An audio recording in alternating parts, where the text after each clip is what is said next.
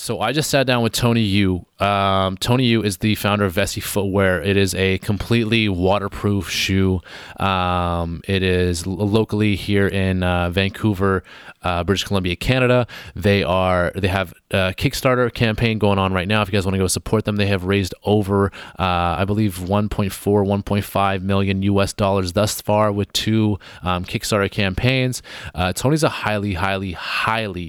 highly intelligent person that we got on initially just to talk style and design and marketing and advertisement and business management, etc., etc. He's the business mind rather than the design mind behind Vessi Footwear.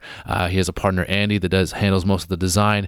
This one went deep. I'm going to listen back to this one as a consumer. There's a couple of podcasts that we go through that I'm like, shit, I need to listen to this again and then listen to it again and then listen to it one more time just to fully absorb all the information here.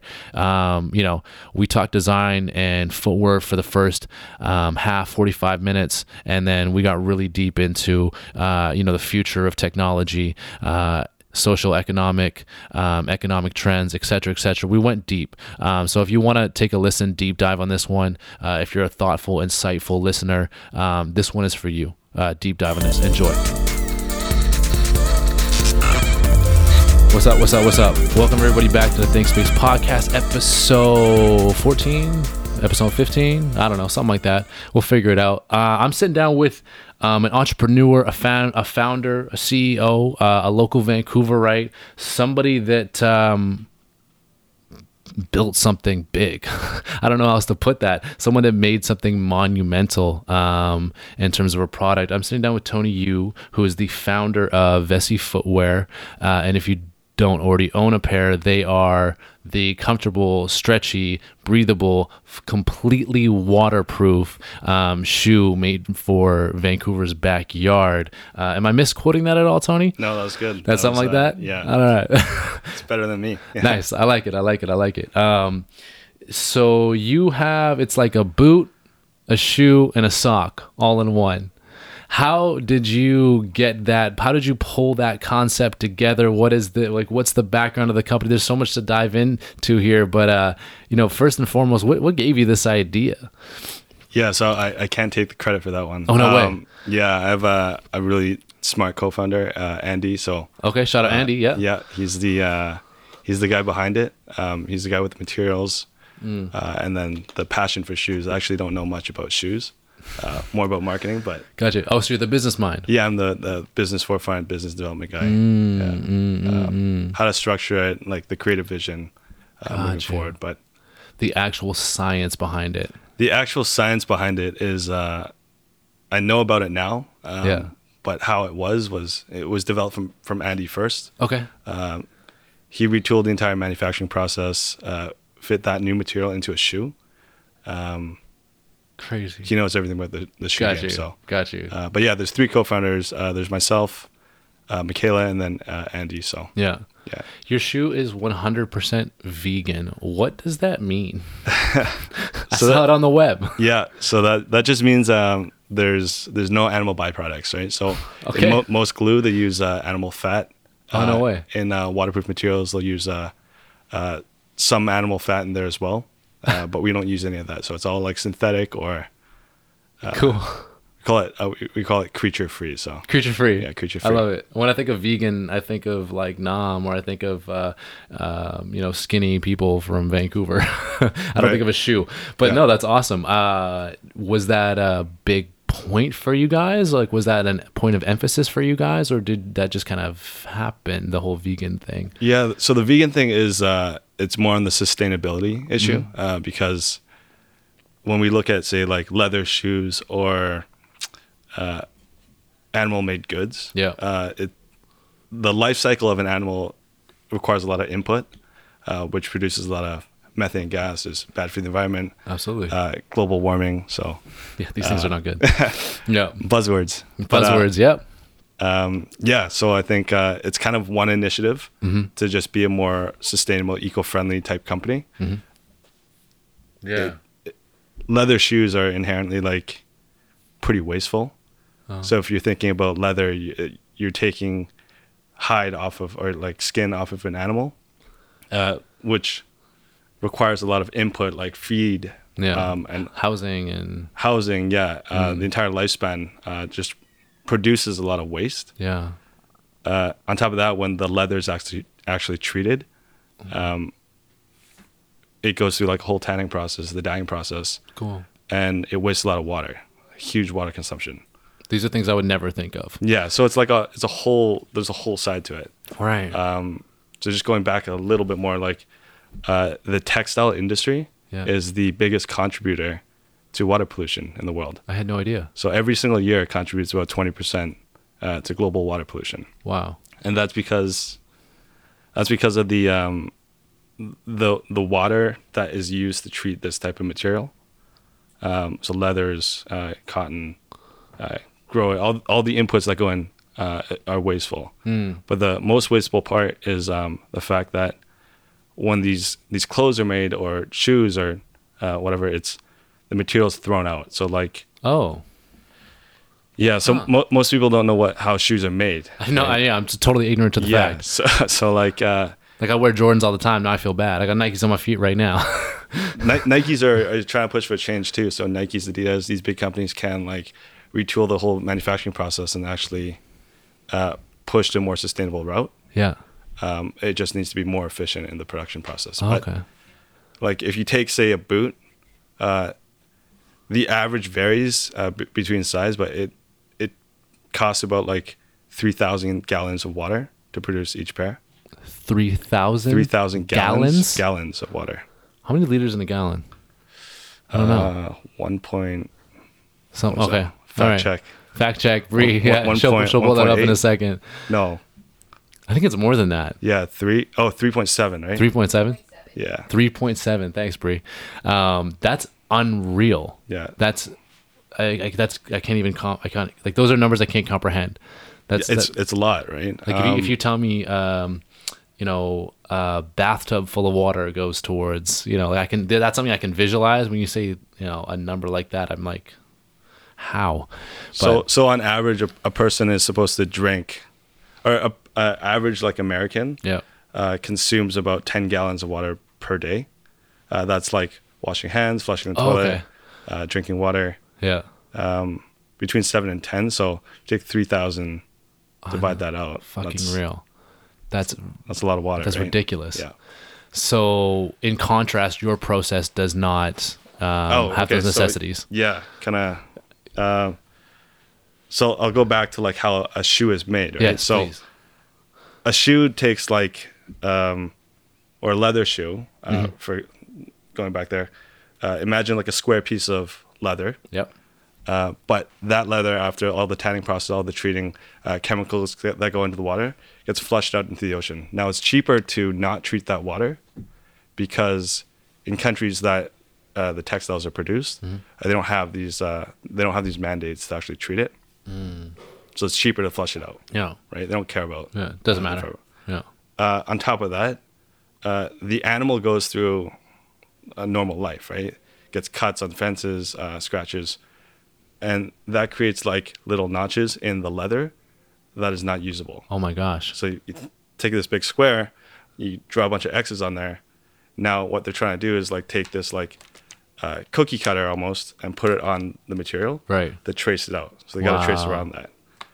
All that excess material is thrown out. So you have like 30 to 40% of material that's gone, wasted. 30 to 40%. 30 to 40% of that. Oh my gosh. Yeah. Wow. So Adidas is actually pushing like an initiative to use better technology for less waste in materials. And they found on average, like if their manufacturing process is about 80% more efficient, 80% more efficient. 80% more efficient, that's coming out to be about 2 billion extra pairs of shoes per year, That's unreal. just in North America. These numbers are crazy. Yeah, it's big, right? But Wow. it's things that people don't want to talk about necessarily.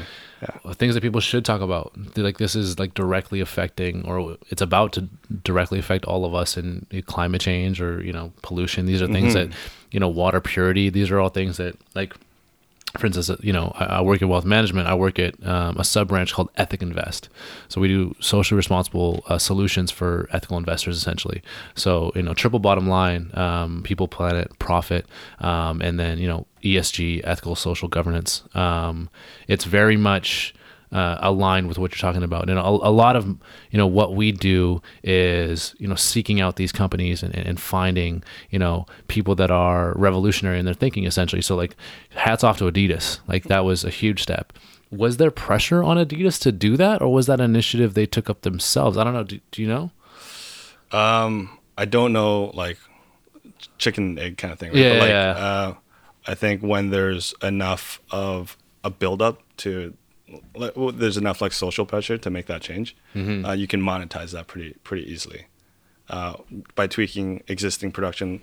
So I mean, the market dictates how like small businesses or businesses will like develop in the future, and capital markets like let you profit off those changes. The market is the market is the market, right? Like that's the ultimate driver. No, for sure. I mean, we can talk about Adidas. We can also talk about Nike, who came, under, a lot of fire lately, for some of their practices, and they have in the past, obviously, just with their workers and their manufacturing process and yada, yada, yada. I didn't know of anything of that nature with Adidas. So to see Adidas come through, and obviously there's a green movement, just generally in Western society, and with companies like Tesla emerging and so on and so forth.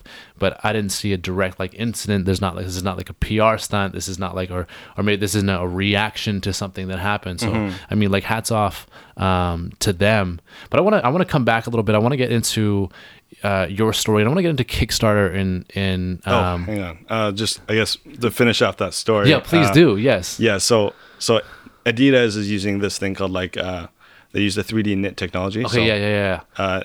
Basically, they don't have that cutout waste, 30-40%. That material is not gone. So they use less material to produce the same type of shoe. Now, which in turn gives them more shoes. But yes, more shoes, less water to actually process that material, the textile, less waste. Less waste. Yeah. Right. So we've gone a step further. So our new production method. We don't have like an exact number, but it's about 97% more efficient. Which if you take like existing knitting machines, it takes around 45 minutes to make one pair. Yeah. For our machines, it takes about 7 minutes to make the same pair. Is this technology that you have spearheaded? So we've developed it. Yeah.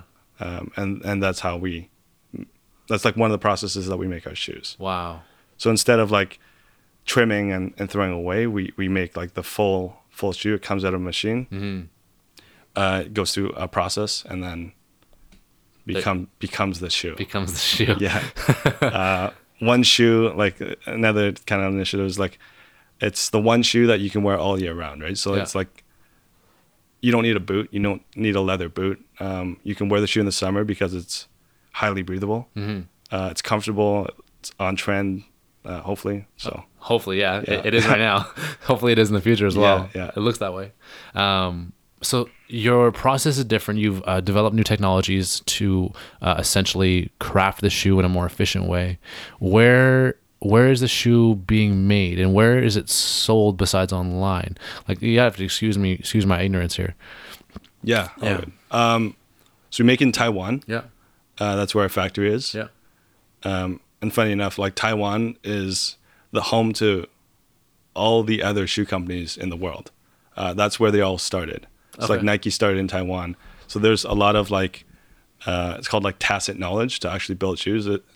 Shoes are made by hand for the most part. So there's like gluing involved, stitching, all these things. Tacit knowledge is like passed down through generations. Yeah. So we have that in Taiwan. That's where we set up a factory. And yeah, decent quality. It's not going to get knocked off too easily. Totally. Because it's separate from China. Uh-huh.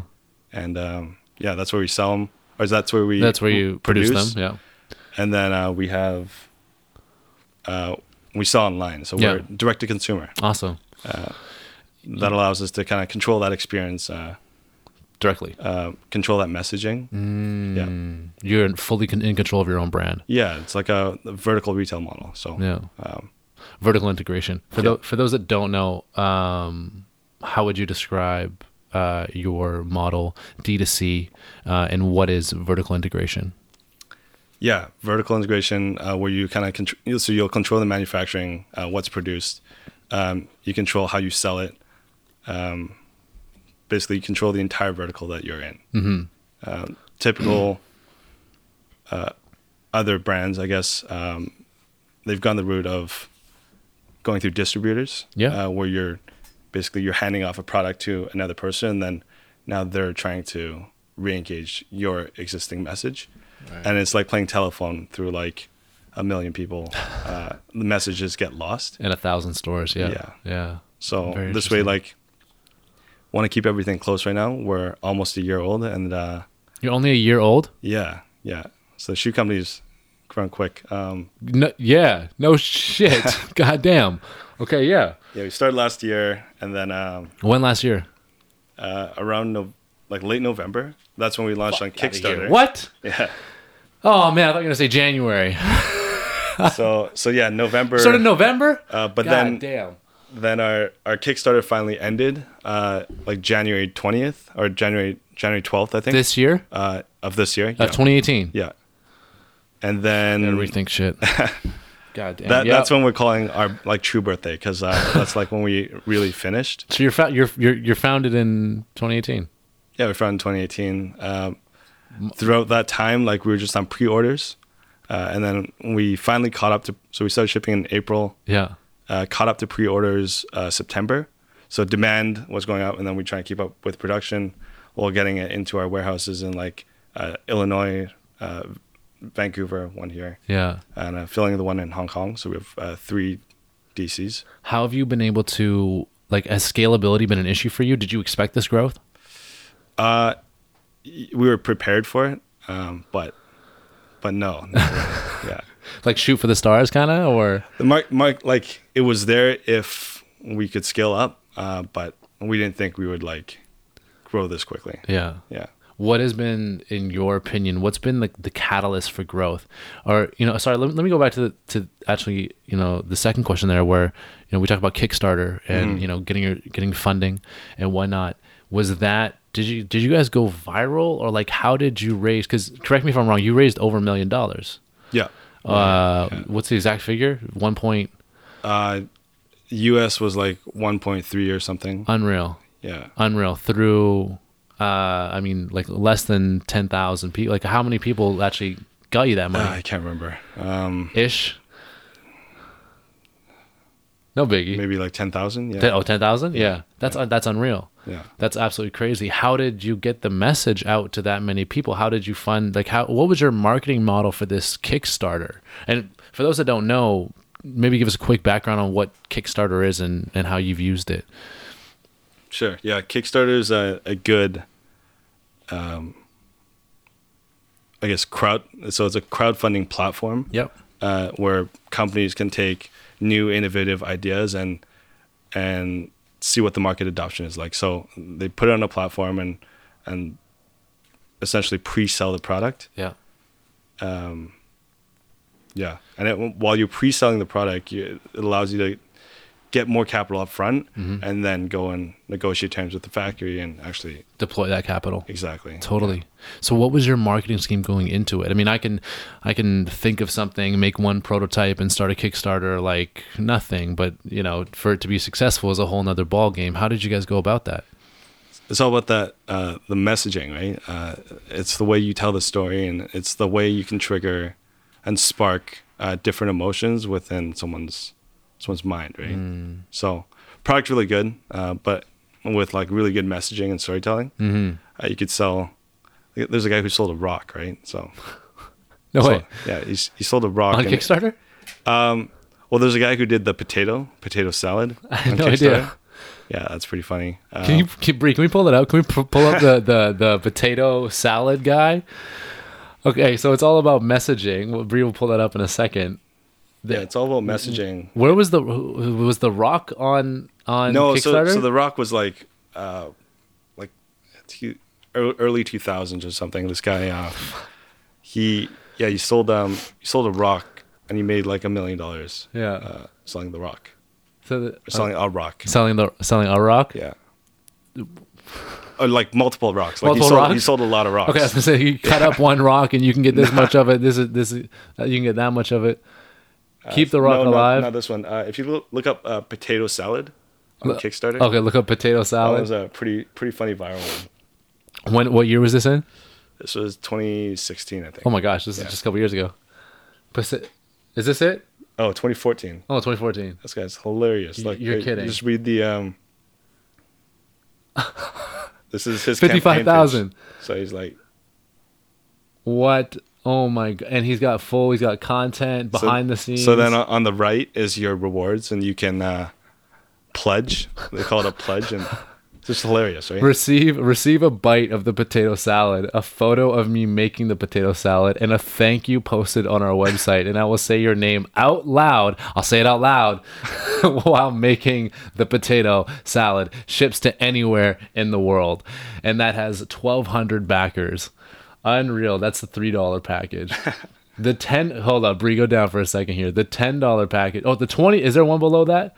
There can't be more than a $20. Okay, the $20 is Potato Madness. Receive a potato salad theme haiku written by me. Your name carved into a potato that will be used in the potato salad. That's if you give $20. Shipped anywhere in the world. So seeing this potato salad fellow, I guess you could say your job was easy because you actually had a fucking product to sell. Yeah, but this just goes to show, like, so this type of campaign, I'd say, is more shareable, and people want to be part of a movement when it really picks up. Right. Yeah. Let's throw the Vessi one back up there. Yeah. Okay. Yeah. So this is us right now. This is our new product. So this is the new product. You have already funded one right here. One before, actually. Yeah. So one before. So if you go back to the first one, if you click on the top where it says buy Vessi footwear. Oh yeah. You can click on the first one. Nope. The first top one right there. Oh yeah. So this was the first one. How much you raised right here? So we did $1 million on here, and then we went on Indiegogo. Gosh. And we continued to raise some money. How does it feel raising $1 million? It's good. Yeah. It's good. You said it's good. It's good. It's not a bad feeling. Yeah, it's definitely like benchmarks, right? So on Kickstarter, I think like the percentage of people who raise $1 million plus is like 0.05% or something. Yeah, there's only probably a couple thousand people that have ever done it. Yeah, so it's good. But Wow. if you know what you're doing, you structure it right, you market it right, then. So what was your vision behind the brand here? Because obviously everything is super clean. What was your vision behind the brand and how you crafted that message? What was your message For the company. for the company as a whole? Yeah, just trying to make like really comfortable, stylish shoes with full utility. Full utility, as in I can wear it everywhere and anywhere. You can wear it pretty much everywhere, but still have that comfort. Still, like you wear it to work. Yeah. You could wear it to the bar and like not be afraid if you spill beer on it. Yeah. Or if a lot of people are nurses now and they're buying it because they get blood and Totally. all these things on their shoes, but they want comfortable shoes. So Wow. found this market. What ends up happening, even if people don't wear it in the rain, is they try and find like the ponds or they go places they're not supposed to go. Right, because they have the shoe. Because they have the shoe, right? So it's become more of like a lighthearted, like fun type brand. Yeah, totally. And you'll see it like all over our social. Like we have people tagging us all day long, and they just do crazy things with the shoes, doing stupid stuff or whatever, right? Yeah. I mean, it's crazy. I mean, just on that last one there, you had, I mean, you've raised, I think it was like 833,000 of your $33,000 goal, which I just think is hilarious. Right. From around 4,000 backers on Kickstarter, which like that's astounding. That's absolutely astounding. I think sure you have a great brand and the product's great. I'm really curious though about the waterproofing itself. So like for instance, if I have a shoe, I can step, like I'll step maybe through a small puddle in my Nikes because I know the bottom is rubber and that's not going to get wet, but I can't like fully immerse my shoe or like, you know, but I see these videos out there where they're like literally jumping in water and I'm like, doesn't it get in the top? Doesn't like, how is my foot dry? How would my foot be dry? I'm like looking at the videos. I'm like, what? How does that work? Yeah. So is it super tight? Like what? Water still comes in through the ankle for right. sure. Okay. But everything else is protected. Okay, because that would be magic if you figured that one out. So not yet, but yeah, the material is part of the production process that we've gone through. Okay. Which creates like this full seamless design, which means there's no stitching, right? Right. It's a Flyknit? No. No. So Flyknit's like coined by Nike. Of course. You're talking to an idiot right now. You gotta tell me. We're calling our material Flashknit. Flashknit. Okay. Yeah. So Flashknit is the outside. It's that knit material that we have. Yeah. And that part. So I'll just go through like the construction of the shoe. Please. The most outer layer is our Flashknit layer, and it's treated with a hydrophobic solution, which say that again. Hydrophobic, so it's like it doesn't like water. Yeah. Yeah. Thanks. Phobia against water. Oh. Yeah, okay. Okay. So I like it. I like it. It's afraid of water. Bree, can you throw an image of the shoe up here so we can understand a little bit more? So hydrophobic. Sure. There we go. Right there. Yeah. So if you go to the new shoe, it's a different looking design. But where's the new shoe here? Go back. Yeah, this one. That one right there. So if you scroll down a bit. Okay. These are. Oh, check out that. Yeah, go down a little bit. So you can do this, which if it loads. What? So on the surface, it's a hydrophobic solution which repels water, mud, dirt. So light stuff. Okay. And then underneath, because it still is a knit, water will eventually get through and saturate that top layer. Right. So you can see it's like kind of getting wet a little bit there, but it's not seeping. Yeah. We have a waterproof membrane. And that's the true technology part. That's the key right there. So for those that are just listening, we're just watching a short little video that is essentially someone that's just dragging, half of their foot in the water and just staying completely dry. So the membrane is where the actual technology is there. How much can you talk on that technology? Like, how does this? Because there's water resistant, and there's waterproof. Like I'll cheap out and buy a cheap jacket that's water resistant. I end up getting wet and I'm all mad. Waterproof is different. When I think of waterproof, I think of like those yellow raincoats. Yeah, I don't think of a stylish shoe. Okay. Like how do you get waterproof and breathable? That makes no sense to me.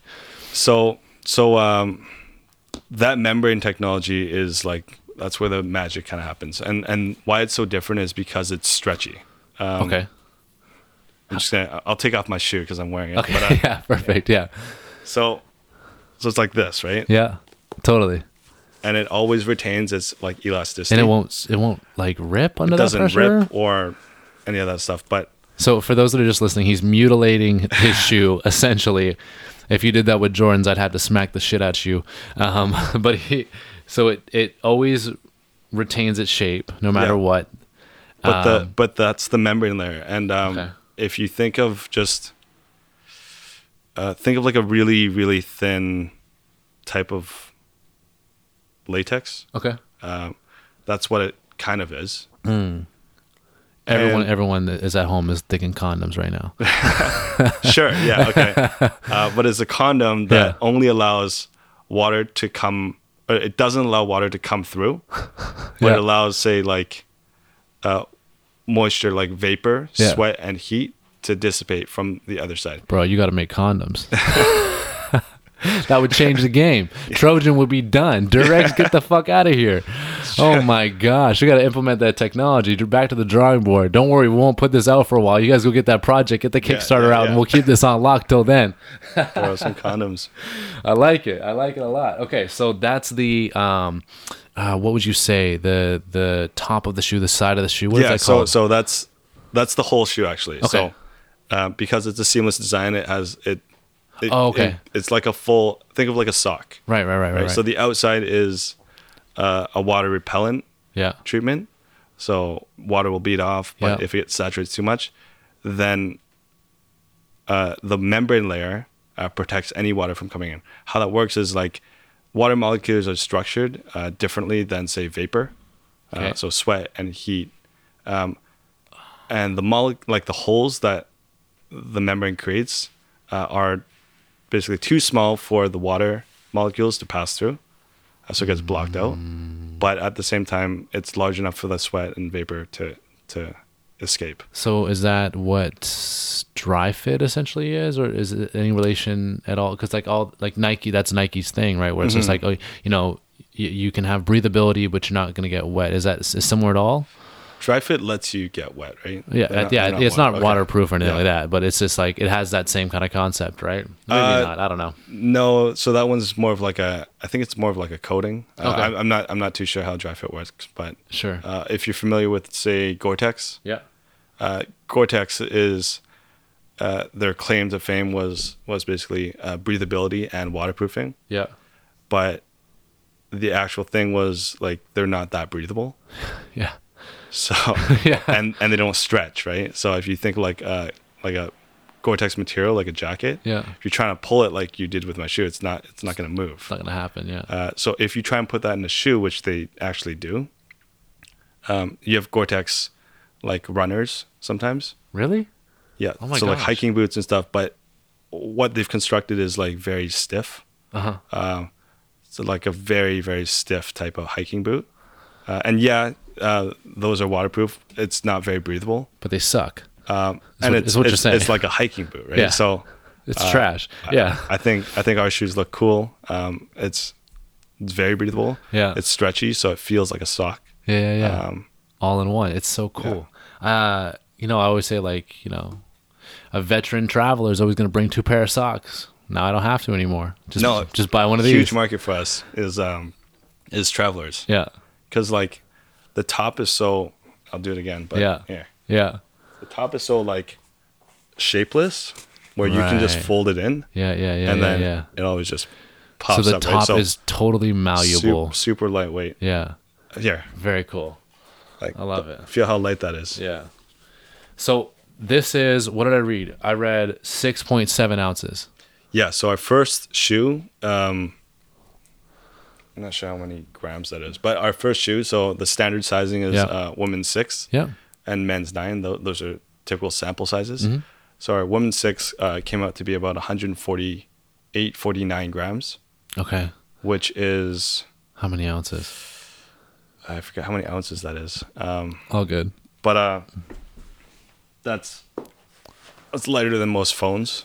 That's unreal. So I remember the only context I have with that when I was reading up on this was I remember I'm a basketball player and I remember in high school I got the Kobe 6 and the Kobe 6 was supposedly the lightest shoe out at the time and it was, I want to say 11 ounces and it felt like nothing. Yeah. And so like, I haven't thrown those shoes on yet, but it must feel like you're not even wearing them. Yeah, I should have some in the car. I can bring some out to you. I'll definitely try them what out. size you? I'm a size 12 or 11, Okay. 11, 12. Yeah. 11 and a half. I might have that. That's what's up. Appreciate that.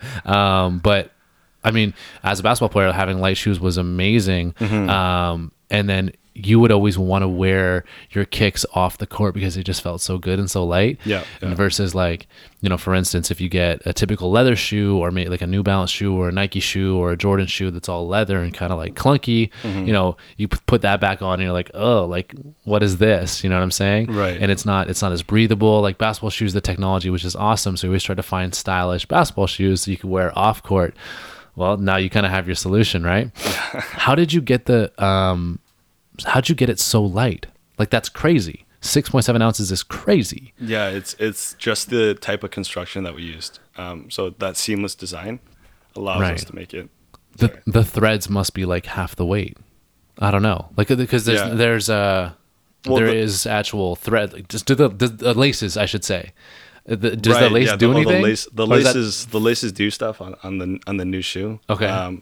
They like kind of pull up the side panels Oh, okay. to give you like lateral stability. Right. Because you need lateral stability? I was side to side a little bit. I don't know. Run away from We're not making like V cuts and shit. So like, like maybe I get it. Yeah, maybe if you're yeah. jumping off rocks or whatever. Yeah, that's cool for sure. So they're not just all aesthetic. They're a bit of both. Yeah. Got you. I got you. What did you guys? What was your inspiration for the style of the actual product itself? I know you guys have a couple different models. Mm-hmm. There was definitely a new wave of, I'd say probably like led by Adidas and whatnot, with that kind of like, sock fitting, very malleable and stuff like that. Where did you guys get your style inspiration from at all? Or even, where did you guys get your inspiration from? Yeah. Andy's like really into shoes, so okay. He's a sneakerhead. Yeah, Are you a sneakerhead? I'm not, Oh unfortunately. my gosh. I'm like one of those guys. I wear one pair of shoes all year round. So well, you can wear your own pair of shoes all year round, so that works pretty well for you. Yeah, for the new styles, we made it kind of a wider base. We're trying to go for like a minimal look. Yeah. Something that's not too flashy for the everyday person. Yeah. So that was the inspiration. Did you have any styles that we were like modeling particular ones or anything? I do like the look of the NMDs. So on the new ones, Adidas. Bree, can you throw that up? I'm such a Nike guy. My bad. Is Andy an Adidas guy or a Nike guy? Andy is. This is religion. This is like asking Andy if he's is, like Muslim or Christian. Like, come on. Is Nike, I think. Okay, for sure. Shout out to him. We gotta have him on. Goddamn. Why would it? What's it called again? Adidas. NMD. NND. Yeah, so they came up with these like. Oh, I know what you're talking about. Yeah. So stuff like this. That was totally the wave. Yeah, so for our new style, we came up with a little more like flared out look. Yeah, I actually like your guys' shoe way more than this. I don't have a pair of these. I don't like that weird block at the heel. Are you you a design freak, or like do things like this? See that one right there, bottom left, that gray one? That's my style. That looks like your shoe. Yeah. Kinda. I don't know. You should put these on and put ours on back to back. Yeah. Huge difference. For real. And 240. What's your price point on your shoes? They're right now on Kickstarter. It's going to be around 140. That's 240. Once a 140, no taxes, anything. Yeah. So crazy. And that's 240, but that's 240. But it's Adidas, so. Yeah, but fuck Adidas. Like, okay, why am I paying an extra $100 for a worse shoe? For that name, right? I don't even like that name. Yeah, go for the Nikes. But if you scroll down, there's so that's like kind of what we're going for. Totally. Go down a bit more. I'm sure we have some photos. Did you guys try to emulate the Yeezys at all? We didn't. No. It's just it's like if it's a knit shoe, they end up looking kind of similar. Yeah. But our black shoe, you can't really see in the images here. Oh, it's sandproof as well. So if you're walking your dog. Doesn't the sand get stuck? The sand is just coming off right there. Doesn't it get stuck in the actual fabric? What no, the it fuck doesn't. What's going on here? Like it's the worst when you're walking trickery right here through a beach and you pull off your shoes and you get like sand between your toes. Yeah. You don't know how it got there, but unreal. That is so cool. We have so it's a tri-tone knit. So if you actually look closer into the shoe, you'll see 3 different weaves of 3 different. So like a blue shoe has 3 different blues. I see. Which is pretty cool. Crazy. So that blue one right there. Right there. So if you look closely, there's actually, there's 3 in there. Okay, yeah. And then this one is our laceless design. And then we have an undertone, which is kind of that white that you see. Right. We can make that any color, so. Very cool. So listen, man, I get it. You have a kick-ass shoe and you've raised a ton of money. And that's awesome, right? But I think what I'm interested in, what a lot of the listeners will be interested in is, how a shoe is not a simple thing to make. Like I can go out and say, not to knock self-hired, but like I can go out and say, I'm gonna make t-shirts and I can print up t-shirts really easy. I'm gonna make bracelets and I can make a bracelet really easy. To make a shoe is a serious endeavor. How did you even become interested in this? If you're not even a sneakerhead in the first place? Yeah. So, I see the vision, right? But, Andy is the product guy. I don't know anything about shoes. So he'll educate me. He knows the entire like production process. He's the one actually designing the shoes as well. Oh, okay. Wow. and he's the one like talking to the factories. Mm-hmm. He's like the Woz, you know. Nice analogy. Yeah. And yeah, there's like moldings that we need to create. Lasts, which is, I guess, like the shape of the upper. Yeah. What materials go into the midsole, which is that foamy rubber part on the bottom. If we use rubber, if we use like different tread patterns, how that looks. Crazy. So he's the true genius. I just get to sell the product. Yeah. You're the business mind behind it. Sure, for sure. yeah. How did the name come to fruition? Was that your idea? Was it his idea? Like who? I'm assuming you kind of designed the brand. If you're saying he designed the shoe, maybe that's true, maybe it's not. But what was the vision initially behind, you know, in terms of colorways and in terms of message? How did you manifest that? How did you come up with that? Yeah, it's a long process. The company actually was called Wave at the time. Okay. So luckily we didn't use that. It turned out that name was trademarked. Of course. And yeah, extremely hard to rank for any type of search terms. Yeah. So because it was trademark, we were so lucky that happened, because then we got to change our name to Vessi, which is, actually I'll save the story for another time. It's teaser. Okay, so what can you spill on the brand? On the branding side. On the branding side, yes. I mean, we're just trying to be like a minimal lifestyle shoe. Right. That you can wear anywhere. Music festivals. Yeah. I get it. I get it. Lighthearted. Who's your target demographic then? Did you build around the demographic and go outwards for there? Like when you started this branding concept, what was your start point? If you know what I'm saying. Sure. Yeah, we built out some audiences, target demos and stuff. Yeah, we had a few avatars, which is like a college student, not super into like high fashion. They're not like the hype beast. Yeah. But kind of like the one step below. Mm-hmm. So they're picking up kind of like the fashion that was 6 months prior. Right. Because they probably don't have that $600 for a shoe. Yeah, like they're not the ones wearing the red and blue giant Filas, right, that are back in style right now. Yeah, which is crazy. Yeah, Bree's got them on right now. You're looking at the cameras, not on you, Bree. Yeah. So you're one step down from there, and obviously the price point is like pretty affordable. Yeah, so the price point's there. We priced in the technology because it's unique. If we made it too cheap, then it just seems like it's... Well, you'd be undershooting yourself, right? Yeah. You can always go lower, but you can't go higher once you launch something. So right, figuring out that like medium price point where it causes a bit of pain, but not. It causes people to stop and think like, do they need it? And then we're confident that we can like push them past that edge and get them into the shoes. And once they're in the shoes, it's sold. Yeah, the product stickiness factor is so high, higher than I've ever seen any other product. Well, Apple, but yeah. Like once they're in, the comfort is what keeps them around. The comfort and like how lightweight it is. That's what gets them to stay. Totally. So you said the college student.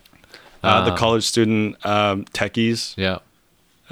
People that they don't have to go for business meetings, but techies that can walk into an office wearing anything they want, start coding at a desk. Right, so something you wear all day long. Yeah, functional guys. Yeah. And then the college students, those are the ones after that in more of like a professional set. They're like yuppies. Yeah, nice. Okay, you don't hear that term very often anymore.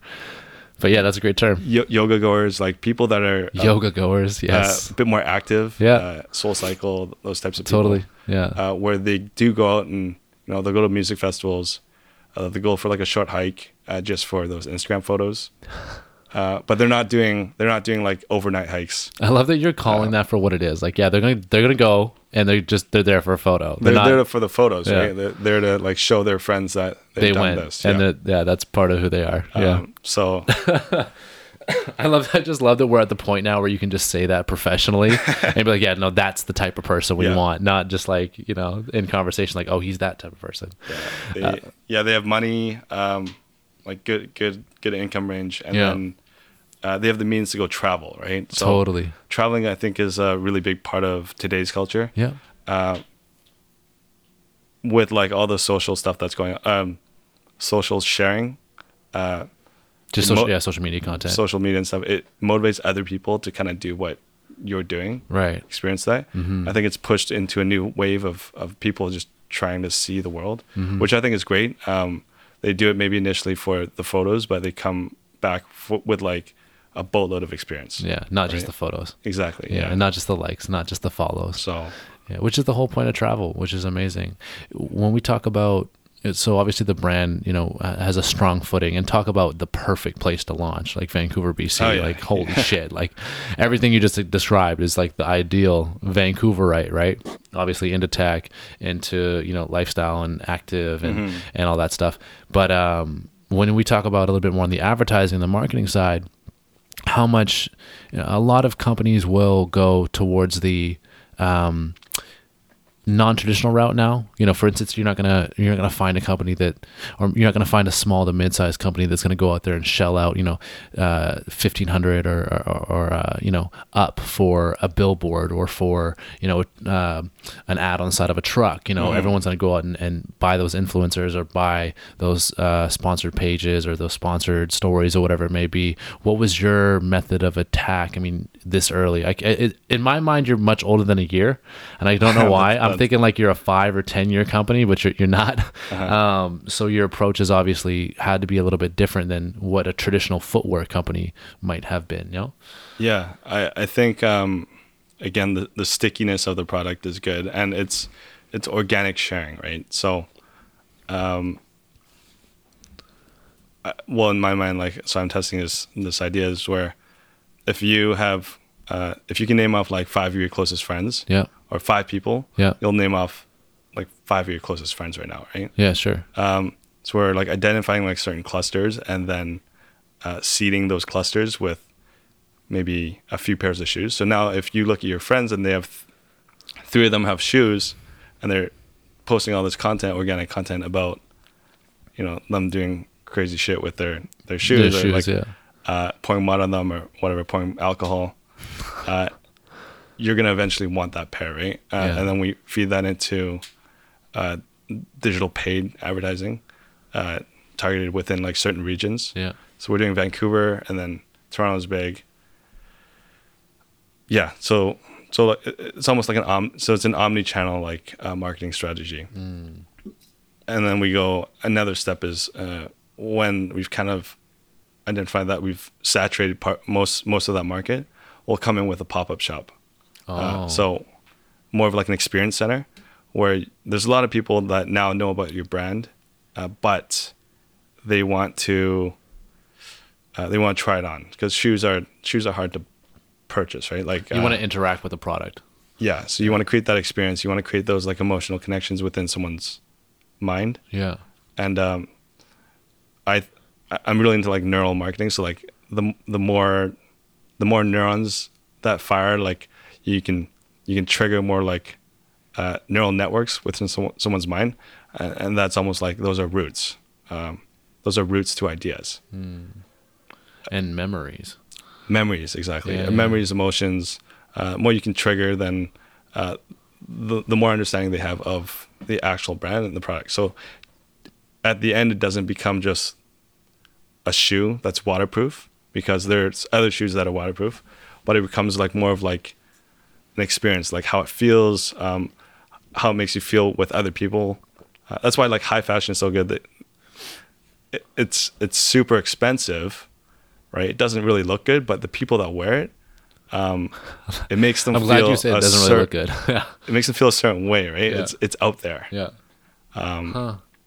What'd you say? Neuromarketing? Yeah, neuromarketing. Neuromarketing. Yeah. That's a term I haven't heard before, but I understand the concept, and it's something that's branding in my mind. Like you want to create a mystique, you want to create a texture to your brand, something you can identify with the all five senses essentially, right? Well, where did you get up on that? Like how did you? Was that a school? Was that something you learned in school? How did you try to get that angle? It's just like biosciences and stuff, and so looking at that. But if you think of so like all experiences are attached to like different emotions, right? So as long as you can like fire off those emotions in someone's mind, their subconscious mind tells their conscious mind how to act. If you try and approach it and you try and like go hard with like facts and stuff, you're hitting the conscious mind, which does all the processing. It's like the logical brain, right? And what you want to do is like you want to use story and imagery to convey that directly to the subconscious and skip that conscious mind. So it's like if I told you to what's 8 to the square root of 16, your mind is starting to try and process that, right? Yeah. So that's like the new brain doing the logical processing. But if I showed you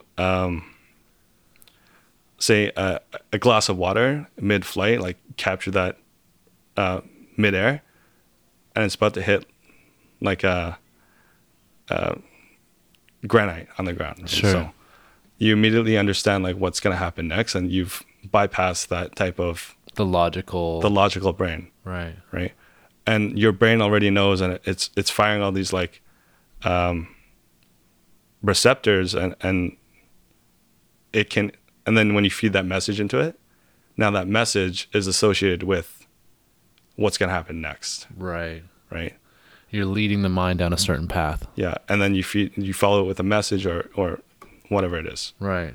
So I love like Lululemon. Lululemon is I think a great like vertically integrated brand. Absolutely. The best, I think. And it's all about like the experience and the education like in their stores. Right. People aren't buying like yoga clothes because they love doing yoga. But that might have been what it started with, right? Like yoga makes people feel a certain way. It fires off certain like emotions and experiences that people can connect with. But the product itself like enables that feeling. So the product has more neurons that fire off when you touch and feel it. Right. Rather than me just giving you a call to action. Exactly. Totally. I mean, Nike's never sold a shoe in their life, right? They tell stories. Yeah, victory, right? So like that feeling of victory that you get is what you get when you buy Nikes. It might not be like that now, but like that's what it started with. Totally.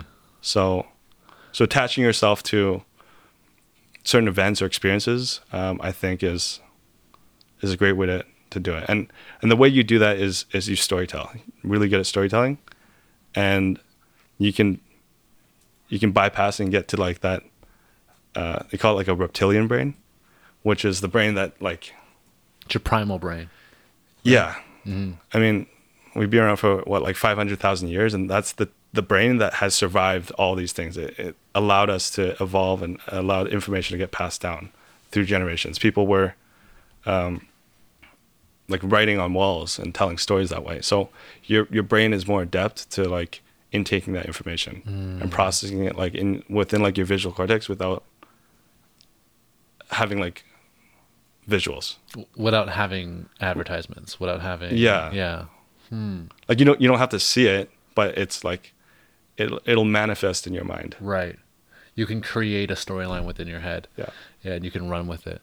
Very, very interesting, which then motivates you in a different way to purchase products or to take a certain call to action or adopt a certain lifestyle. Like how many people that buy Nike runners are runners, in fact, not very many. How many people that buy yoga pants, buy Lululemon, actually do yoga? Probably 1% or 5% or whatever it may be, right? Yeah. What is your story as a brand? Or what's the story you're trying to tell, should I say, rather? How are we trying? I don't know if you want to give this away. That's hard because it's something we're also like figuring out ourselves like as we grow, because if we've only almost been, I mean, it's almost been a year, like a full year. Fucking crazy. So That's unreal. That's so unreal. Sorry, yeah. we're slowly evolving, right? Like, I'd say you're quickly evolving, but yes. well, we're evolving into something that, like, we might have been we're guiding it, but, we'll see where it takes us, right? Like, Right. what the true story is, because I think the story is not what we tell, right? It's what the customers tell. Wow. Right? It's like the customers tell the story of the brand, Right. right? We're only here to like guide it to, like, we're trying to guide the story, but Yeah. if the customers want to take it in a different direction, at the end of the day, it's their company, it's their brand, Wow. and they'll take it wherever they want. Wow. So And then as a consumer, I feel as if I almost have ownership on the direction of this product. you do, right? Like, Yeah. it's your choice if you want to use straws, right? That whole straw movement. Oh, that's a good point. What's the straw movement? Sorry, what? So there's like a movement against straws. Oh, right. They're illegal. They're illegal now, right? But like you spark up a bunch of emotions Damn because straws. they had. So what do you think of, like, right now, that imagery? So what I see right now is that turtle with a straw in its Straw nose. in its stomach or nose whatever, or nose or wherever, wherever. Yeah, yeah. Why didn't they use like a more aggressive animal? Because turtles are, Cute and yeah. so it triggers that part of your brain, Totally. right? And it makes you feel bad. It's like when PETA goes out and they show you the cutest little chicken and they brutally massacre it. Like, they Yeah. just take that away from you, Yeah, yeah, yeah, yeah, right? That's the hard trigger. yeah. So if you can like be really good at storytelling, kind of almost bring up that emotion, and then you take it away, and then you plug your product in as the bridge to that resolution. Right. Then you're like, Then you're a necessary part of the process. yeah, I need you, or I need the product to complete my thought process almost. it's Wow. like, Huh. you ever seen like movie posters where, let's say like a romance novel, there's like a guy like just about kissing a girl. Yeah. You feel what is going on, right? Right. But if they're just kissing right now, it's like whatever, right? Yeah. Who cares? But you can pull more emotions from someone like with that, I guess, unknowing, but your mind fills in the blanks. Totally. Wow. So if your mind fills in the blanks, Subconsciously. subconsciously, right? So that's again tapping into that subconscious. Yeah. So it's making your mind like perceive what should happen next, or Right. yeah. And then it's kind of like insert product here. Insert product. Yeah, exactly. That's how like illusionists or like hypnotists, they do it. Yeah, they're keying into your subconscious mind, and they're feeding like the right things, and yeah, it's like They're feeding you sensory input so you can come to conclusions which then they want you to Right. come to. Exactly. If I'm yeah, right? Yeah. Something of that nature. Very interesting. What is your educational background? Psychology? No? No, I did business and economics. You don't sound like an economics guy. Really, You sound like a psychology guy. I like that too, but yeah, I'm into the markets. Markets are nice. Totally finding that equilibrium. And I think, I mean, kind of sidebar here, but to me, like a 140 price point seems below equilibrium. Maybe I'm wrong. I mean, you guys are selling, so, but if you raise that price point, I mean, you said you can't raise price points, but I mean, to me, you have a product that is truly worth, $180 or $160 when you exist in a marketplace which has inferior products at higher price points. No? Mm-hmm. I don't know. That's yeah, I guess that's a tricky one because the bigger brands they're a lot more elevated, so people will make that like subconscious decision that it's worth more. Yeah. And that's kind of where we, like, if we structure a price point in a way where it gives off immediate. So right now, what's popular are fives, Yeah. like price points ending in fives, Okay. and sevens are really good. Right. Sevens show, they've done a bunch of studies, but 7 is the only number that represents, like, I guess, a discount. Okay. Because it's not 9. because not 9 people like understand like 9 is Yeah. like 1 up. Or, Yeah, for sure. So 7 at 5 shows premiumness. Right. Uh, And 7 is kind of yeah. right. I got you right there. But- So yeah, okay, go ahead. Yeah, if you're between like 135 and like 155, that type of thought process is almost already there. If you're gonna buy the shoe, you're gonna buy the shoe anyways, Okay. right? Whether you're at those price points, you get to like 185, then you're It's a different. It's- You're it's- really you're- thinking about it now. You're like, Yeah, you're in a different 185. Like, how much of my paycheck is that? Can I afford exactly, that? So I'm with you on the sense of Nike, Adidas, Puma. They have brand power, and off of that brand power, like Apple is a great example as well. Like, Samsung makes a better phone at a lower price point, or I don't know, I haven't bought a phone in a while, but that's kind of the way it's been. Or even with Huawei, for instance, they can charge more because of their brand and off the strength of that. We understand that. I would say to you, because of your demographic and your target market, that is a highly functional and probably intellectual person that goes and makes decisions based off functionality and like true, not perceived value, but true value. That based off of that, maybe you can raise your price point because your average consumer isn't necessarily an unintelligent one. Does that make any sense? yeah. The price point is for that market. Yeah. Okay. So our current shoe right now is 135 Mm-hmm. Canadian. It's 130 US. So That conversion's a little. it's not a. So we did it that way because like we're a Canadian company, so we want to okay. give Canadians Everything's on purpose. right. But yeah, it like within that price point, it's like that purchase is intentional, Right. right? So they've done the research and stuff, research that whether it's like reviews or test anything, Peer to right? peer or whatever it is. Yeah.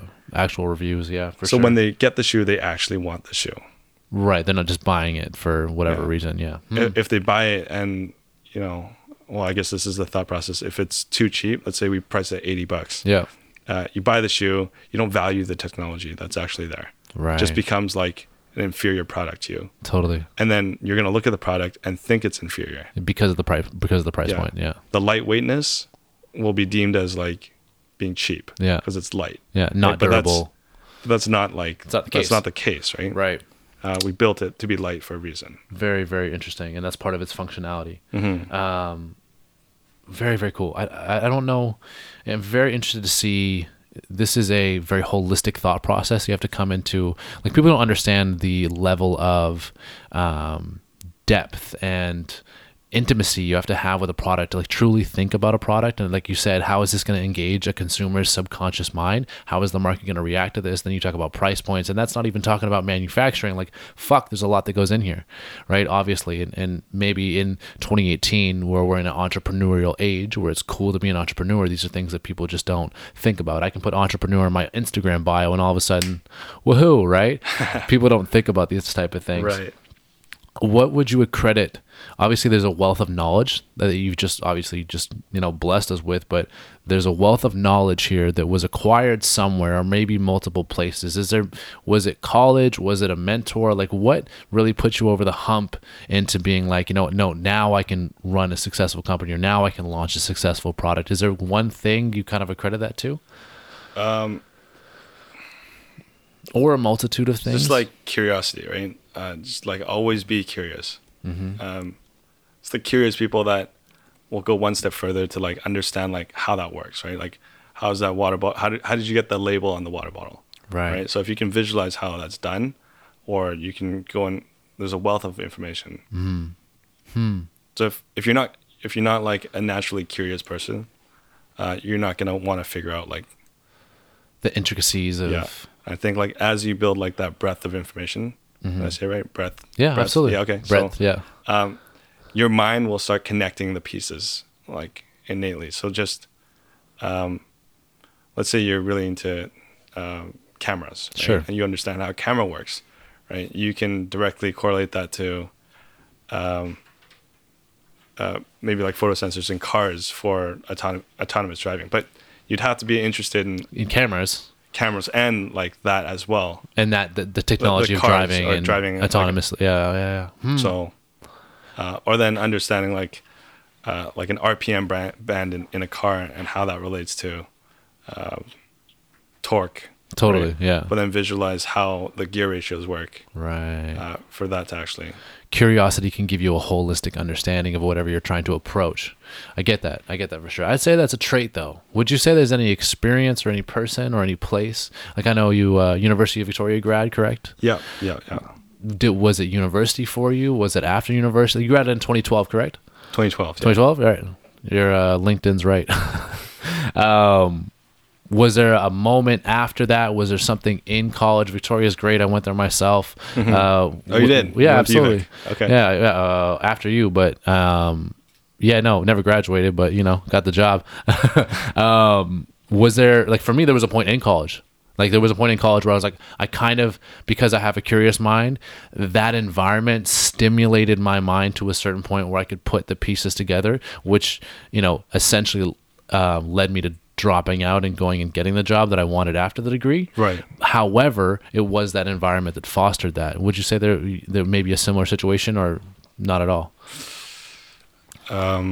Not necessarily saying dropping out, but a foster. Dropping out is not bad. Yeah, well, Bill Gates or whatever. There's guys that drop out, but you're gonna be very successful. Apparently. I think if you, I finished because I guess I didn't know what I was gonna do. For sure.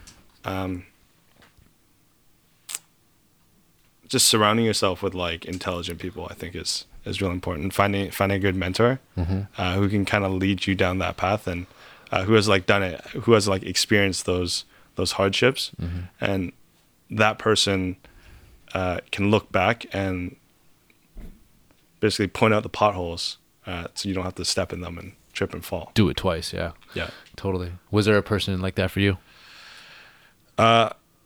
There's always people, but it just depends on like what stage of life you are at, like currently. So you can have like a mentor that's, say, Bill Gates, right? Sure. But even if you asked him, or he'll answer any question like to the best of his ability, like 100% honest. If you're starting like way down here and he's up here, you can't, like, whatever he tells you is not going to be of value to bring you up to that level. It's a different language. Yeah, you just don't understand it, right? Your mind will not process that. So you need to find someone that's kind of where you want to be within like 2 steps. Right. See the path that you want to get to. Yeah. And find that person to bring you up to that next level. Right. And like, hopefully you guys go up together, but you kind of hitch on and you continue to grow, and maybe you can find mentors together. Yeah. I think that's a mistake. I've reached out to people that I had wanted as mentors, and essentially that was a misstep for me, because those people were 30 steps ahead as opposed to 2 or 3, and they're giving me information, input, and knowledge, and communicating that with their actions and vocally, and I'm just not getting it, because I'm just like they're literally speaking Greek, and I'm over here speaking English, and I can't understand what they're saying to me, and those actions don't necessarily make sense. And I remember being in situations where I'm like, a mentor might sit down with me and say, listen, you're not going to get this right now, but just, this is what's going to lead you up 3 steps, and then once you're up 3 steps, we can actually communicate on a level that is that is tangible for you, right? So is there anyone you can point out, or anybody that you don't have to say names or anything, but was there a stage where that was really necessary for you? Google's great. Yeah, Google's really good. For the first company, I just talked to a lot of people. So first company, I made this company called Nanotips. Right. We made like a liquid solution that makes any glove touchscreen compatible, and spoke to a lot of scientists, chemists. Yeah. And they would like divulge a bunch of information. I just go and like try and understand that to the best of my ability. If I didn't, then you ask questions, right? So leading back to curiosity. Totally. There's a lot of people who are afraid to ask the right questions, and they'll sit there and they pretend to understand what you're saying, but there's only one person that's missing out, and it's the person that's not asking the questions, right? Right. So ask questions. You have Google, you can ask. Google can point you to the right people, or like LinkedIn or whoever. Like you reached out to a few mentors, and yeah, just surrounding yourself with like really intelligent people Totally. will always elevate you. Yeah, I mean, and there's different types of intelligence too. I mean, you know, someone that is obviously not a mentor, but someone that I look to as an icon in culture is, you know, a person like Elon Musk that is obviously 1,000 steps ahead of my current thought process. But however, like I almost look at those types of people or those types of mentors, if you will. I think like mentors is kind of a buzzword.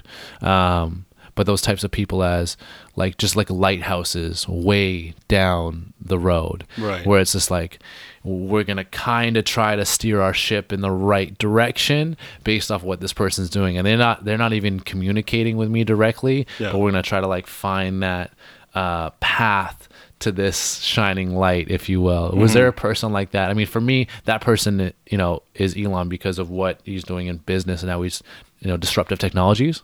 Is there a person like that for you, an icon, so to speak, that you're look to essentially? Yeah, I love what Elon is doing. Ray Word. Dalio is really good. Who's that? Ray Dalio, he owns it's called Blackwater. Why do I not know that? Oh my Ray gosh. Dalio is like the investment. He runs the biggest hedge fund in the world. Okay, yes, I should know this, but yes, please, yeah. But his understanding of markets is like, He's a mathematician no, he's by not. trade. No. I'm thinking of someone else. Whatever. Oh, Bridgewater. Bridgewater. Sorry. Thank No, you. Blackwater. Yeah. Bridgewater. Yeah, there you go. Yeah. Yeah, and right now he's been putting up a lot of videos because like he sees himself at that stage of his life where he's like, I guess reinvesting his information back to like the next generation. Yeah. I think he calls it like it's like 3 stages to life, and he's like kind of on the last stage. Yeah. Very cool. Yeah, so he's an open book. Yeah, Elon's great. I think I saw. What did I see? I think I saw on your Instagram you have a. Do you have a flamethrower? Is that what I saw? Did I see someone with a yeah. flamethrower? What the fuck? Yeah, got a flamethrower. Not a flamethrower. Sorry, it's not a. It's not a flamethrower. It's not a yeah. flamethrower. Yeah. It's a flamethrower. What is it? What do they sell it as? Did you have one? I have one. Yeah. Oh, it's in my car. We took it out. Oh, fuck yeah. Yeah. What do they sell it as? It's is it sold as not a flamethrower? What is it? Sorry. Yeah, what? it's sold as not a flamethrower. No, we'll bring it out. We'll bring it out. We'll bring it out Yeah, for sure. It's pretty funny. Why buy one, and how cool is it? Like, what's the point of Yeah, not a flamethrower? that was like a very impulsive purchase. Yeah, no so I'll shit. walk you through like. So I saw it on Instagram. I was like, oh shit, that's really cool. It has to be fake, right? Yeah. So I do like a quick like minute search on like if it's real or not. People Yeah. said it's real, so I googled like how much a flamethrower costs. It was like $1,500. And how much is this one? It was 500. What? So I was like, all right, it's Elon. I got to buy it. Yeah. It's Elon. I gotta buy it. Do you drive a Tesla? I do, yeah. Nice. Awesome. So I made the purchase. Nice. I like it. Yeah, but it shipped in like, I like just got it. Sweet. So it's still a fun toy. Yeah, it's Yeah. kind of fun. Shoots flames. I guess. Yeah, there's no real practical use for it. I'm surprised there's not like regulations around that. But Oh yeah, the flame is pretty short. It's like 3 feet. well, that's a meter, so like Yeah. decent. But you can look like real flamethrowers or holy shit, that's like 30, 40, 50 feet. Okay. So- All right. Fair enough. No, I get it. Fair enough. Like it's a domestic flamethrower, Yeah, if you will. it's like yeah. Yeah, it's one for the whole family. Fun for the whole family. On that, what do you see from the information you're getting and the culture that we exist in? 2018 was a crazy year. We had trends like, veganism and vegetarianism come in. Obviously, you have an all vegan shoe, pretty kick ass. Economically, there's global trade wars going on. There's so much technology is being disruptive. AI is incredible. Blockchain is incredible. It seems like within the last 18 months, we've had so much introduced into our world that it's just been incredibly disruptive. Elon being one of those figures. What do you see in your mind? Is there any like macro trends or anything that's really on your radar that you're trying to focus on a little bit more in 2019 and 20? This actually might be coming out on New Year's Day, so that's a great question. But is there anything like 2019, 2020, 2021 that's really on your radar? Not well. The recession coming up. Yes, that's gonna be fun. So going cash. Cash is good. Yes, cash is great. Buy some property. You'll see how the economy goes. I think this recession is going to be an interesting one because like we're in a time where like we have two superpowers, like we have America and China, and then China teaming up with Russia. Yep. And they're kind of butting heads right now. Yep. So usually when that's happened in the past, like you have world wars break out. Yep. Right. You have one country that's suffering a bit more. You blame the other country and you you fight about it. Right. Well, all of a sudden they have planes in Venezuela and things. Yeah. But I think it's kind of already happening right now through trade wars. Yeah. We can't go through like a nuclear warfare. We just like end everyone, right? So we're at that stage. It's not going to work. Yeah. But economic warfare, you can crush a country pretty bad. Well, I mean, yeah, tariffs are going from 10%, I believe, up to 25% on China. It was. I might be making those numbers up, but it's something around there. An additional like 25%. An additional 25%. It's unreal. Things, yeah. That's crazy.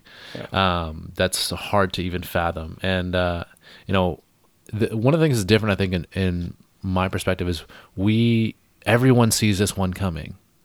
Like so we're aware. Usually it doesn't come when everyone sees it. Exactly. And obviously there's Trump kind of has set off. I gotta be careful what I say because this is my field. Right. But Trump has kind of set off a little bit of a time bomb in terms of policies and whatnot. So I just whenever it does come or however it does come, maybe it's a bad time to be a startup. No. Yeah. Yeah. We'll see how we'll go. Like we have a good cash cycle within our company, so I'm not too worried. Cash cycle, describe that for someone who doesn't know what that is. Like cash. So because we're direct to consumer, we get paid out immediately, so we can use that. And then we have good, very favorable payment terms with our factory. Okay. So it gives us. So you can pivot quickly if needed. Yeah. Got you. So we can do that. Got you. But I guess AI is interesting. All that machine learning.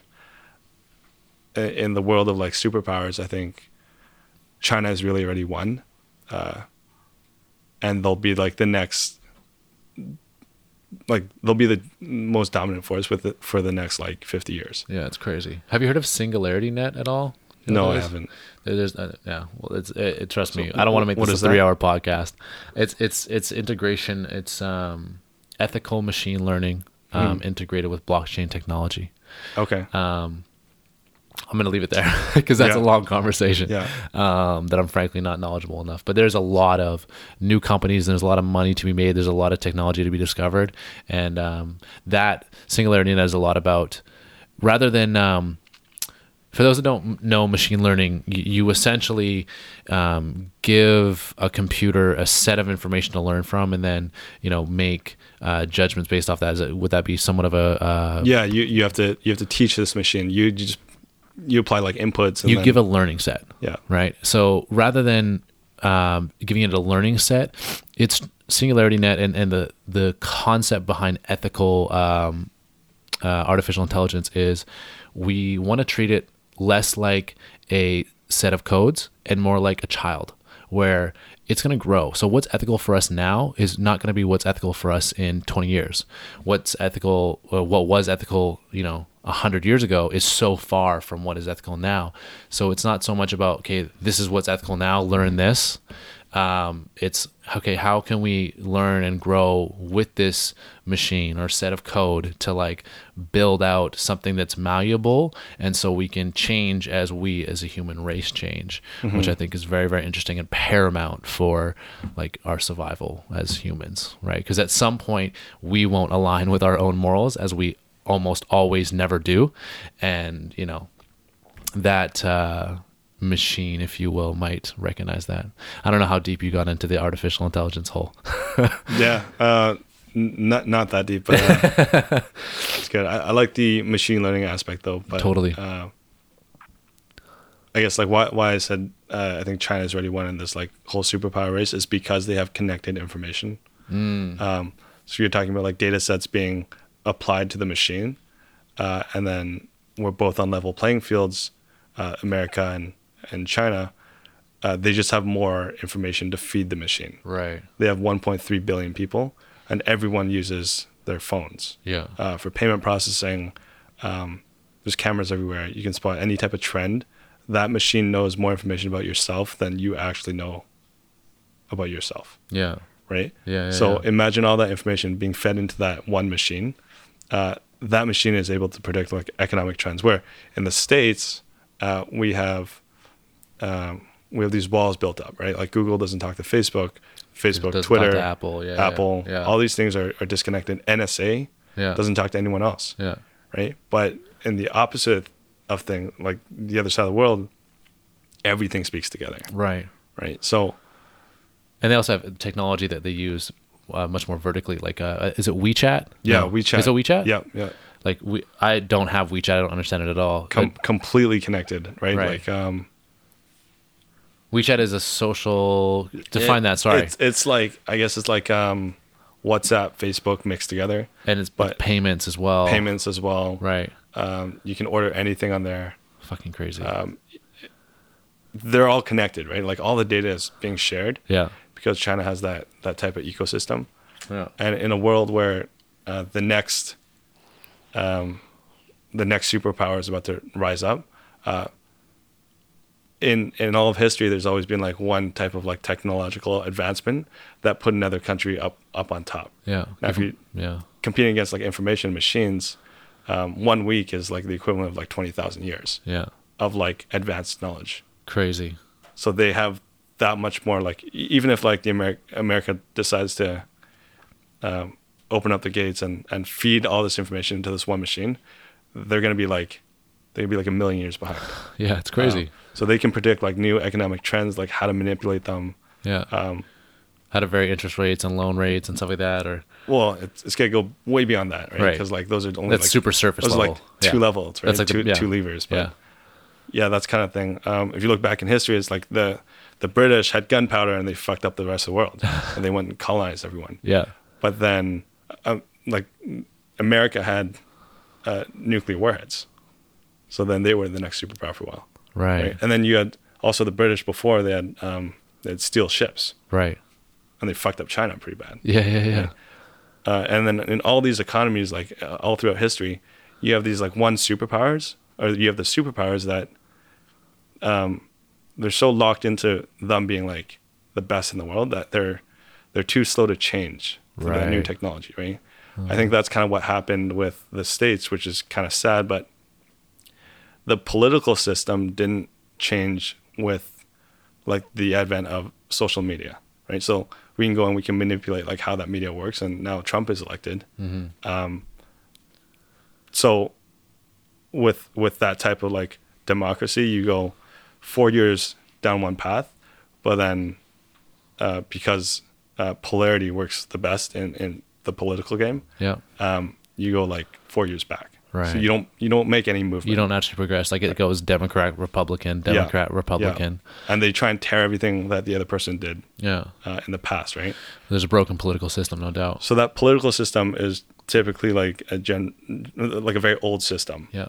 It worked for getting them from like the 30s onwards through the entire like industrial revolution. Yeah. But it's not working now, Today. Yeah. right?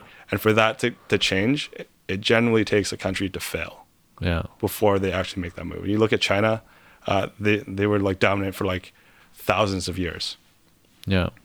and Wow. then they had to collapse before they like reformed. Yeah, as I a think that superpower, yeah. they've reformed in a way where they've reformed to like within the advent of this whole new social like technology. Right. So their political system can move and like vary in that way. Which So- puts them 50 years ahead.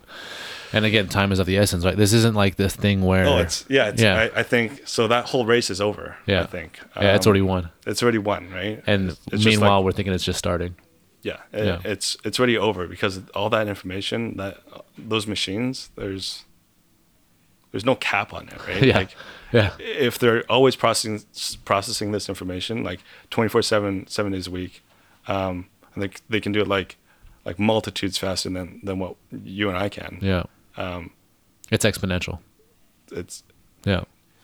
it's like taking like a caveman and feeding it with like all this technology, but like the machine is thinking like in present day. Yeah. That's kind of like Yeah. I think where we'll go. Crazy. I think like the next technological advancement will be like the space race. Yeah. So Elon's pushing that forward. I mean, if we can get to Mars first, then Well, yeah, people are trying to get back to the moon. Yeah, I mean, it's crazy. so- Oh, we just went through a dark age there too. You know, it's like when you just said, feeding all this information to a caveman. What just came to my head was a congressman actually questioning Google CEO and Mark Zuckerberg. Right. I remember. I don't know if you saw that at all. Those clips where it's just like, so if I take my phone and I walk over there, does Google know that? And he's just like, well, it depends. Like, you might have an app that you opted in so you can see location services. And like, no, you're not understanding my question. You make $100 million a year. I think you can answer this question. And it's just like, it was like, you don't get it. You have no idea what you're talking about. The political system is like it's run by old people, right? Yeah. And the old people like, so I always say, I guess there's like two ways of aging. You age physically, so biologically, like you deteriorate, less red blood cells, all this stuff. And then you age mentally, right? Yeah. So it comes to a point where your brain will stop taking in like new information, or it doesn't want to. It can't process that new stuff. I think that usually happens, or it starts to happen when you have kids, because Ooh. it's just we're just humans, right? How we've like succeeded to like live on through these thousands of years is like storytelling and like passing of information. So when you have kids, your previous life before that, it's kind of it's set. Like you've made it. You've like completed. you've Yeah. completed. Yeah. Like now you have an offspring, and then now you are trying to feed that information back to your child. So Wow. Your mind is like less malleable. Yeah. Your reptilian brain has changed. Yeah. Wow. But yeah, obviously, if you like, you educate yourself further and further along, you can still grow mentally. I've seen like 70-year-olds like use their phones like Yeah. better than my parents, for example. Totally. That's fucking interesting, man. I never thought about it that way.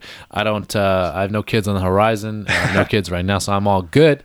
But I don't can know, totally understand that. Fact check for sure. I don't. Well, I don't no, know like that makes, yeah, like I'm totally a fact check guy, but like at the end of the day, logically that makes sense. I think a lot of things in life actually do come down to just like how well can you think about things on a first principles basis. Elon again. And how well can you reason with that information that you get from processing things on a first principles basis, right? Like things maybe aren't as complicated.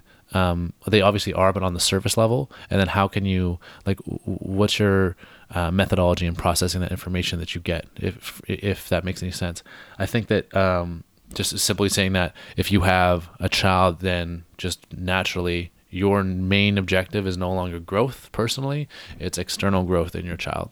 So that makes, you become a teacher, right? Rather than a student. How much can we bypass that? Very interesting. Have you heard of Neuronet?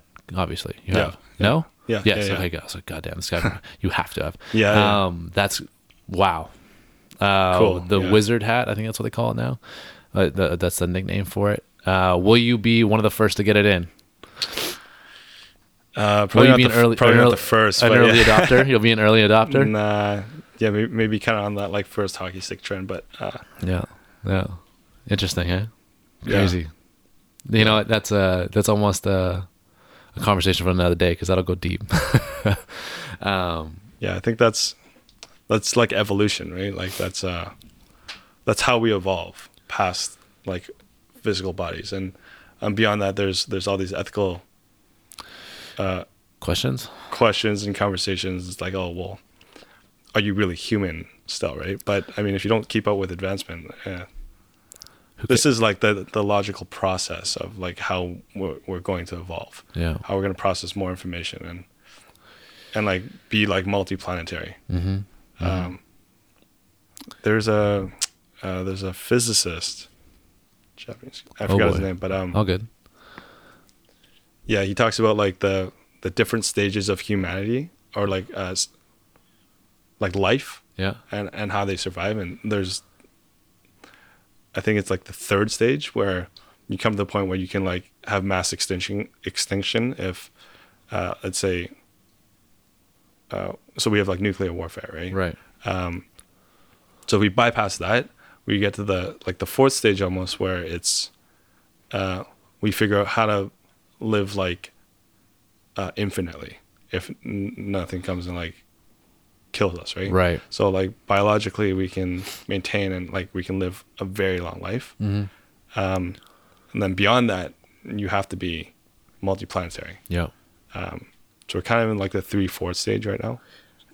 How close is that pivot? So like, I think Machines will get us like exponential. Like we'll be like,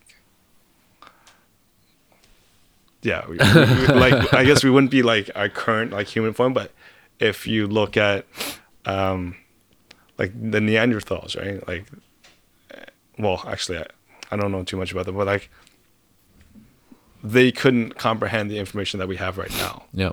Like it just there's no connection. You don't have to go to Neanderthal. You can go to the Industrial Revolution. Oh, yeah, yeah. You can go a couple years ago. That's also like going back to like that whole mentor thing that we had. It's like Right. if you're at this level and you're up here, it doesn't make sense for you to divulge information to this guy because Right. he just doesn't understand it. Yeah. Huh. Or there's the other topic where it's like, oh, would you give electricity to an anthill? Right? It's a full civilization in there, Yeah. but they would know nothing of like how to actually use that. Yeah. Right? You give them water, they're gonna think it's chaos, right? Yeah. You're killing them. Yeah. So Very fucking interesting, man. I've also heard it, technology integration as the fourth layer of our brain. right. That we've had. If you look at our evolution from monkeys essentially, and apes to now, there's been a specific point where our brain has expanded in order for us to reach the next level, if you will, of civilization, and that this technology integration might just be the fourth layer of our brain Right. that we get to. Dude, that's a super deep conversation, and I like it. Yeah. It's one that I'd love to go on about in depth. I think there's a lot of trends that probably both of us are paying attention to that are a great discussion. And maybe we can have you on one time as not a founder, not a businessman, but more of a philosopher, if you will. Sure. Okay. Or someone that likes to talk about the future, for lack of a better term. But dude, Tony, you're a super intelligent guy. I really enjoyed talking to you.